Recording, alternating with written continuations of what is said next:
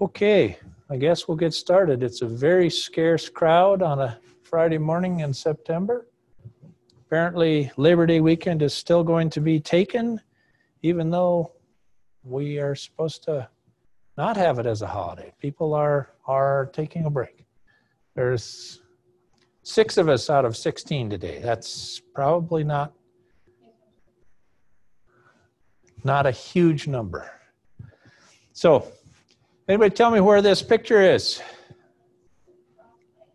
Split Rock Lighthouse. And how do you know this? Because you were there a couple of weeks ago. Excellent. Did you walk down to the lakeshore to look back up at it? Yeah, we went up to the, I went there last year, like we actually climbed it and everything, but this year we didn't. It's kind of a nice place, but you can see why they have a lighthouse, because you wouldn't want to run your boat into those rocks. It would be quite unfortunate for your boat, and probably you. Okay, so now I have to find some slides about what happens to milk lipids when we start to actually undergo dairy processes. So, process interactions involving the milk lipids. We've talked about lipids in a broader sense, the fatty acid attachments creating primarily triglycerides. We do have mono and diglycerides, phospholipids, cholesterol, sphingolipids, all sorts of other minor components. But now we're going to talk about them in a more general sense as to what happens to those lipids as we begin to do dairy process. So one of the things that we definitely do in the dairy industry is we heat things. We heat almost every product that we make. Why? Unless we're going to use a membrane system to try and remove all the microflora to make it a stable system without any bacteria, our other option typically is to use heat through pasteurizing to kill microorganisms. We do that to increase the overall shelf life and stability of our finished dairy food, but along the way, that heat is going to cause several reactions and interactions in the different components that make up milk. So first off, we're going to talk about the lipids. Lipids do not have a distinct melting point. We talked about that based on their fatty acid profile. The more variety in fatty acids, the more broad the range is as far as when the lipids begin to soften or firm up. Taking that into account, as we increase the heat, we do not necessarily create a system where all of the fatty acids, all of the triglycerides are truly liquid, but we create a system where more and more of them move from their semi-solid state to the liquid state, which decreases the overall viscosity of the solution or allows the solution to flow more readily. That's going to be important as we pump something. If the viscosity goes down, it changes our ability to pump, to move the fluid around. As the viscosity goes down, it potentially can increase our ability to get heat energy into and back out of the solution. So because of the variable melting points in the fatty acids, we get a viscosity change in our solution without necessarily getting to the point where every single one of those fatty acids is truly a liquid.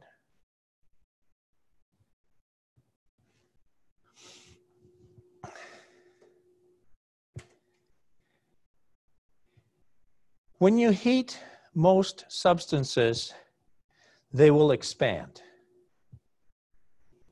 You excite the atomic structure, the atoms, the electrons move out to upper shells.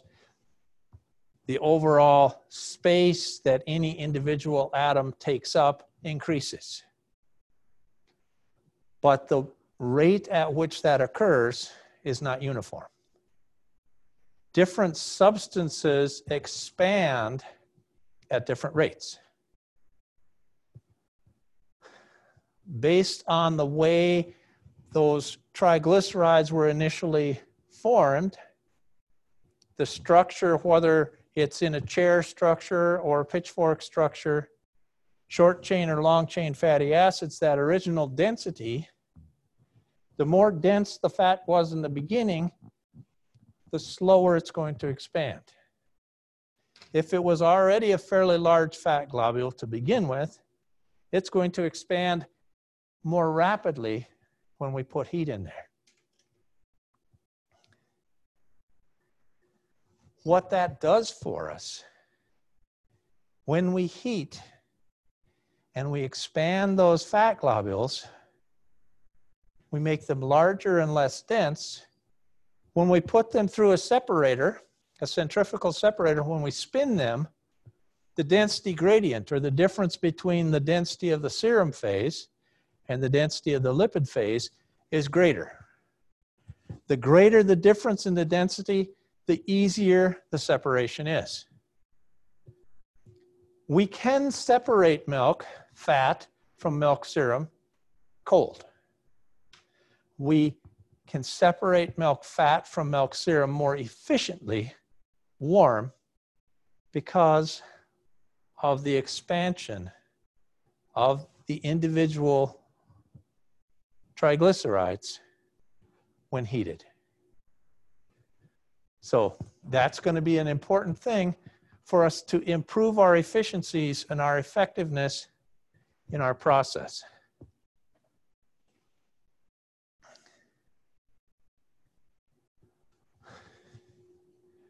When we consider unhomogenized fluids, ones that have not been treated to any sort of process to make all the particles more uniform in size, when we have a large gradient or difference in particle size, those larger particles initially expand more, they're easier to remove. Okay? We can just leave the milk sitting at, say, 60 degrees Fahrenheit, and slowly the fat will rise to the top. If we did nothing other than to heat that container of milk from 60 to 100 degrees Fahrenheit, that fat would rise more rapidly because it would expand. That changes what we call then the creaming rate. Most of the time, that's to our advantage. Most of the time.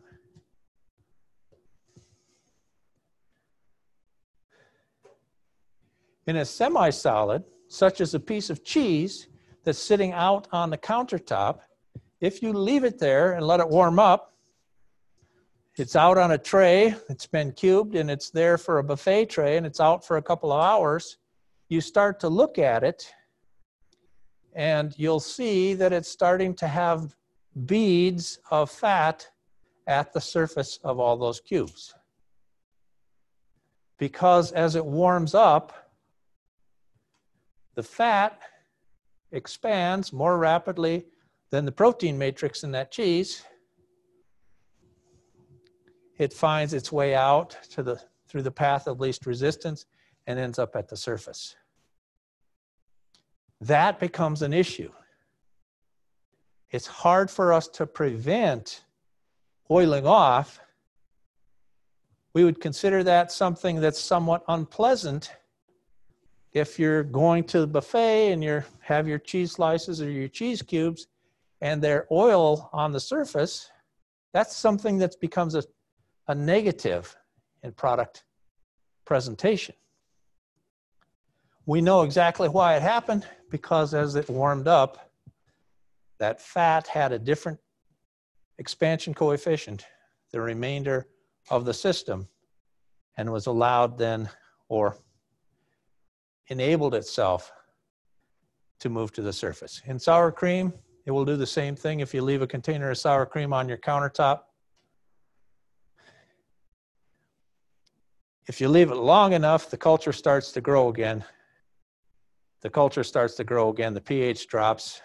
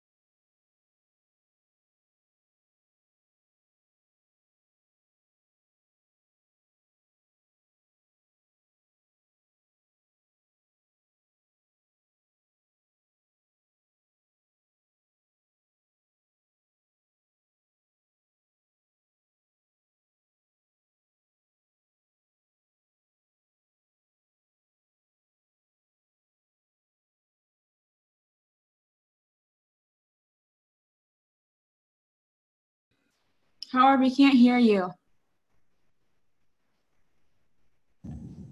He can't hear us. Oh, okay. I can hear you. I don't know who's in class. Whitney is. I'm gonna send her a text message quick. Okay. Thank you.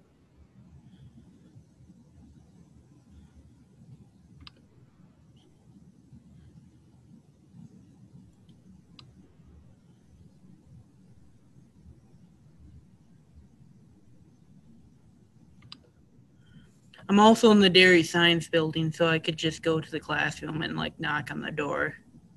Yeah, either way. We'll see.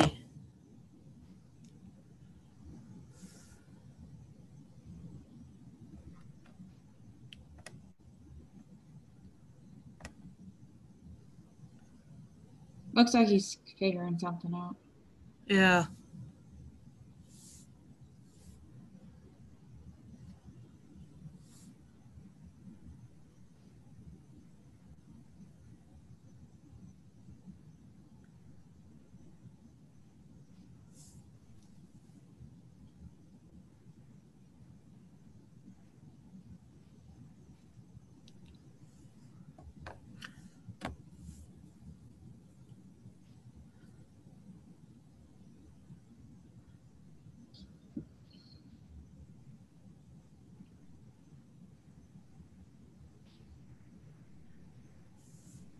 Yeah, for a second there, I thought my computer froze or something. Yeah, I didn't know what was happening.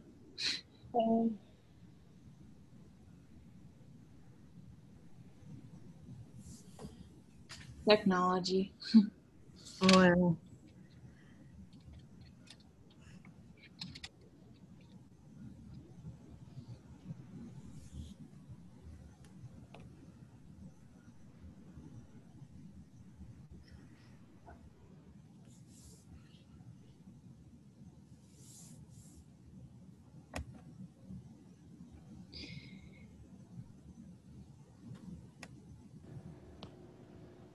To work again now?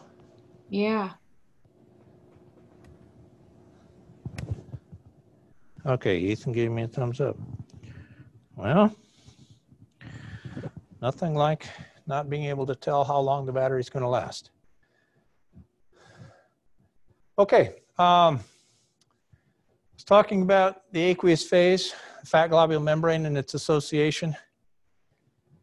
When the lipids have even less association with the aqueous phase because the membrane isn't having that association, then the lipids are more likely to associate even more tightly with themselves. So they'll start to clump and cluster and grow even larger as far as the size of the fat globule because the fat globule membrane is not associating with the aqueous phase. It's allowing it to stick together. And when we start clumping lipids together, they get even bigger, even less dense, and therefore they accelerate the speed at which they separate from the solution.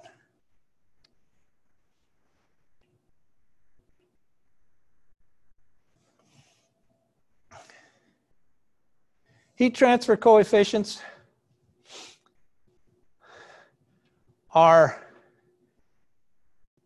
a term that's used in physics and engineering referring to the ability to move energy through a substance. You can talk about heat transfer coefficients for stainless steel. You can talk about heat transfer coefficients in water. You can talk about heat transfer coefficients through lipid material. Heat transfer coefficients through air. They're all going to be different. Pure lipids are quite substantially different than water.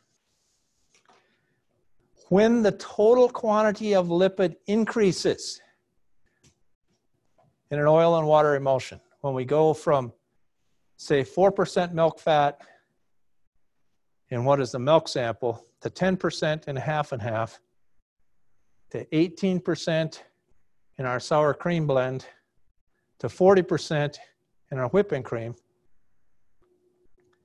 the more lipid material is there, the harder it's going to be to get energy into and energy out of that solution, because the heat transfer coefficient goes down. So when we're going to pasteurize cream, we have to treat the system differently than if we were going to pasteurize whole milk or skim milk, because the lipid is interfering with that heat transfer. So in order to actually get in enough energy when we're pasteurizing, our goal is to eliminate the pathogens. In order to get enough energy in there to eliminate the pathogens, first, we must increase the total energy input. We raise the temperature of pasteurizing. Secondly, we have to increase the time span that we're allowing for this to occur, or we cannot get the energy in.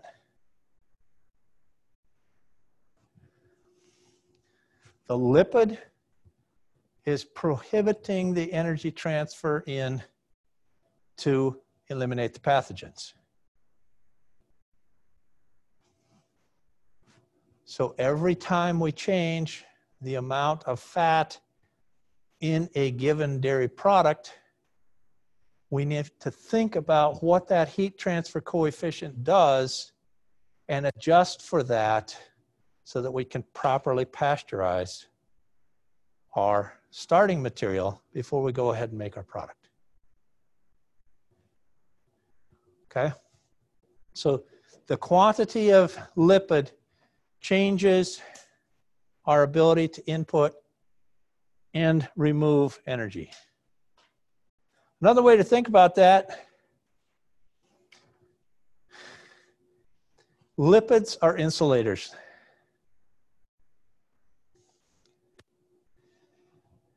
If you think about a walrus up in the Arctic, is a walrus skinny or is a walrus got a little bit more substantial? It's fairly substantial, right? And most of that girth that it has there is layers of lipid material. We would often call that fat, right? Why does that walrus have it? To insulate itself so that when it's swimming around in Arctic waters at 0 degrees C, it doesn't freeze to death. The lipid is an insulator. Works really well. that becomes an issue in process because we can't get energy through the insulator. So heat transfer coefficients are a different way of saying that a substance can be acting as an insulator. Lipids are excellent insulators.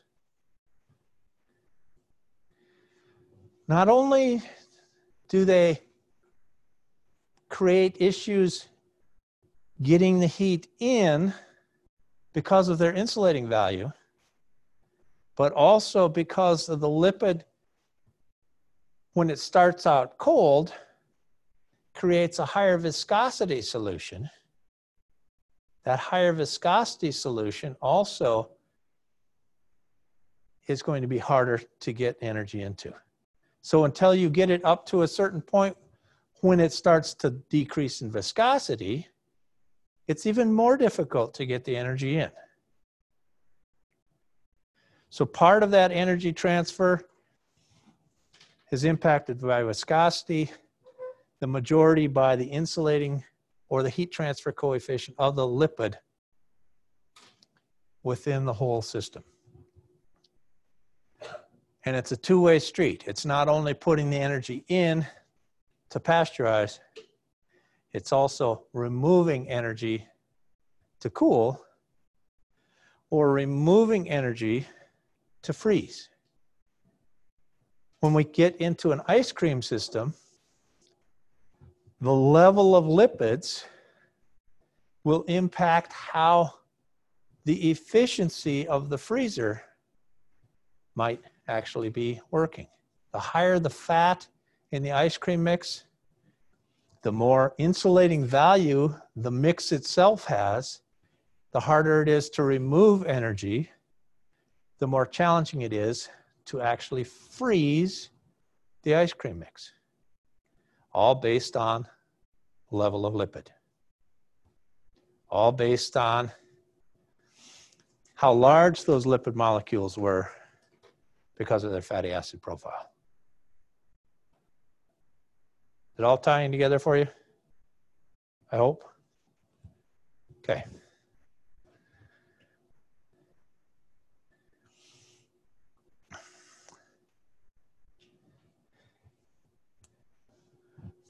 Removal of energy is important. One of the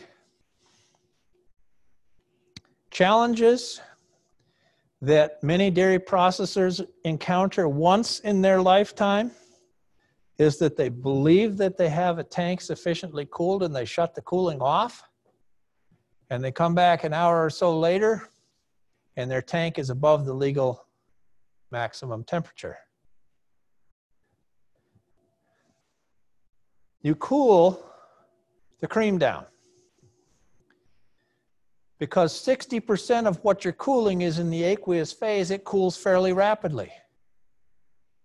Your temperature probe is determining what's in its immediate area. So it looks like the solution is down to 45 degrees. But the remaining 40% of that solution is lipid material, which doesn't cool down at the same rate and holds on to energy more effectively once it's been heated up. We give it an hour or two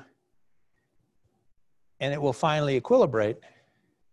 And here you are with a tank that's at 47 degrees. When the inspector's going by and goes, your tank's at 47. That's not legal. You have to dump that product. And you go, but I cooled it down. It doesn't fly as an excuse. But you need to know why that is going to occur. Because the lipid does not cool at the same rate as the aqueous phase. So to keep yourself safe, cool it below the 45. Go down to 42 or 40 or 38 and leave the cooling on for another 15 minutes after you get there so that you're assuring yourself you don't end up in this situation. But many processors will tell you the tale of it happening to them at least once.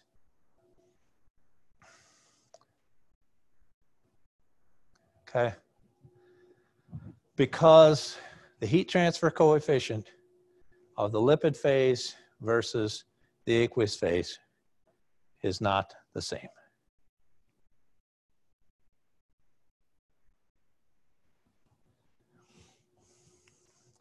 When we make a product like butter, we pasteurize the cream. To pasteurize the cream, one, we're getting rid of pathogens. Another reason we often pasteurize cream in butter production is to create a cooked note. It's a flavor appearance based on the temperature that we heated the product to. So we're going to heat that cream 180 degrees, at least 30 seconds. Make sure that we've eliminated the pathogens. It's going to take a fairly substantial amount of time to get that lipid cooled back down. And not only do we need it to be cool, we also need those lipids to be able to re-establish their original arrangement. When they were warm, they were more liquid, less viscous. They were able to move around some, which is fine. But when we go to churn butter, if we were to churn it without removing all of that residual energy, we would end up not being able to harvest the majority of the fat because the phase inversion would occur too rapidly. That phase inversion is dependent upon input of mechanical energy to allow us to harvest fat in the churning process. Well, if we don't have some control of the energy content to begin with, our butter manufacturer has trouble. We have to get that butter, that cream, cool. This is probably more readily done in smaller facilities.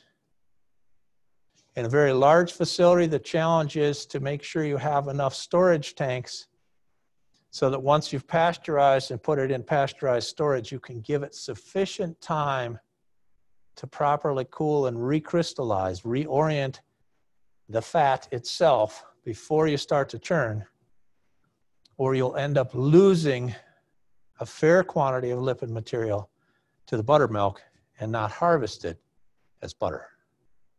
And that's contrary to why we usually are making butter. So butter manufacture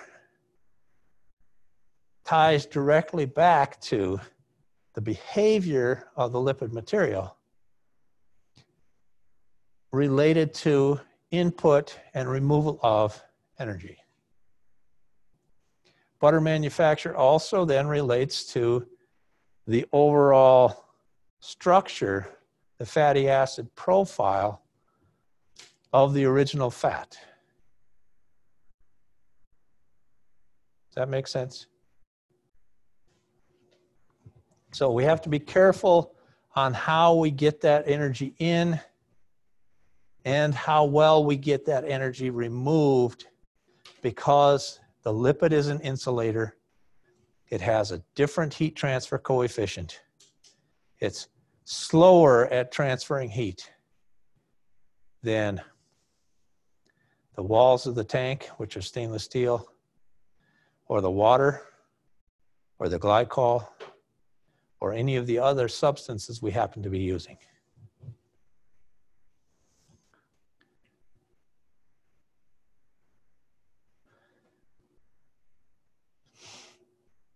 When we're making frozen desserts,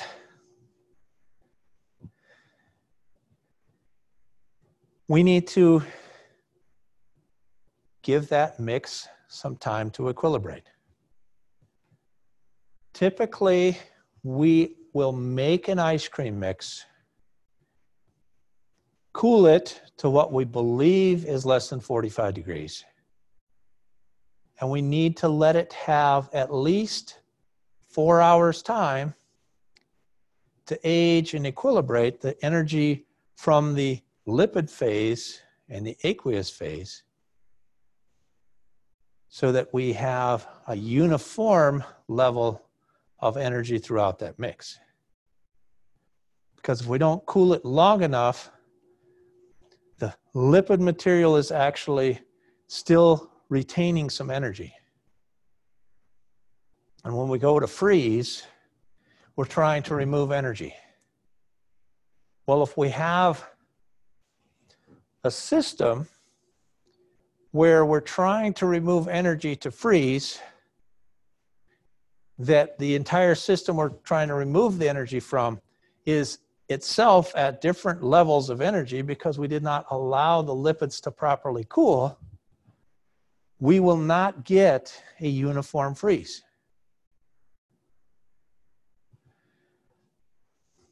If there's still some residual energy in the lipid, we appear to have frozen the product. But the residual energy from the lipid will melt or provide enough energy to liquefy some of those ice crystals right around where the fat possessed the energy. Then finally, as the overall system gets cooled down in the static freezer, the hardening room, there would have been some moisture that was not frozen in the dynamic freezer. It migrates to where there's already an ice crystal. So if you try and freeze ice cream mix that was not properly cooled before you started the dynamic freezing stage, you set yourself up for icy ice cream. Larger, fewer ice crystals present because and only because you didn't properly cool the mix before you started to freeze it. Why do I bring that up? Because all of you will become facilities troubleshooters. Day in and day out, your product is wonderful, and one day something is wrong, and you go, well, why would it have done this? And you go back through your production records, and you find that your mix was only 2 hours in the tank instead of 6 before you started to freeze. Now, does that help you deal with the customer? Not necessarily. But it helps you educate your employees so that it doesn't happen again. Right?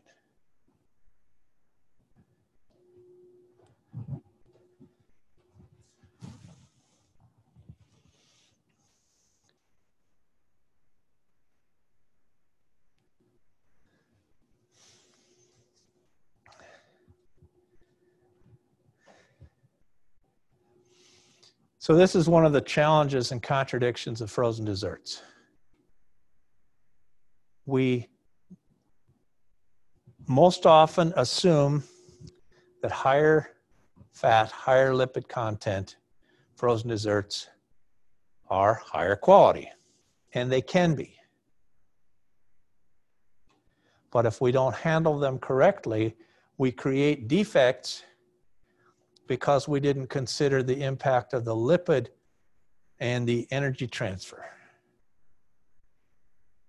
That higher lipid level in a freezer has a different impact. That higher lipid level creates lubrication for the freezer barrel. You have much longer longevity, less parts wear in your freezer if you're using high fat mix versus low fat mix. but it's more challenging to freeze, and you typically have to slow down the freezer rate in order to obtain sufficient energy removal to prevent iciness in your frozen dessert. All directly related to the level of lipid in our product. Is that enough for today? Are we good? Your brain's spinning around yet? Okay. I think we'll stop there talking about lipids today. Reminding you that 1 week from today will be exam 1, covering the beginning portions, reminding you about all the basics of chemistry, and then covering the concept of lipids. After that exam, starting 14th of September or so, we'll move on into the proteins in milk. So, all right, that's what I have for today.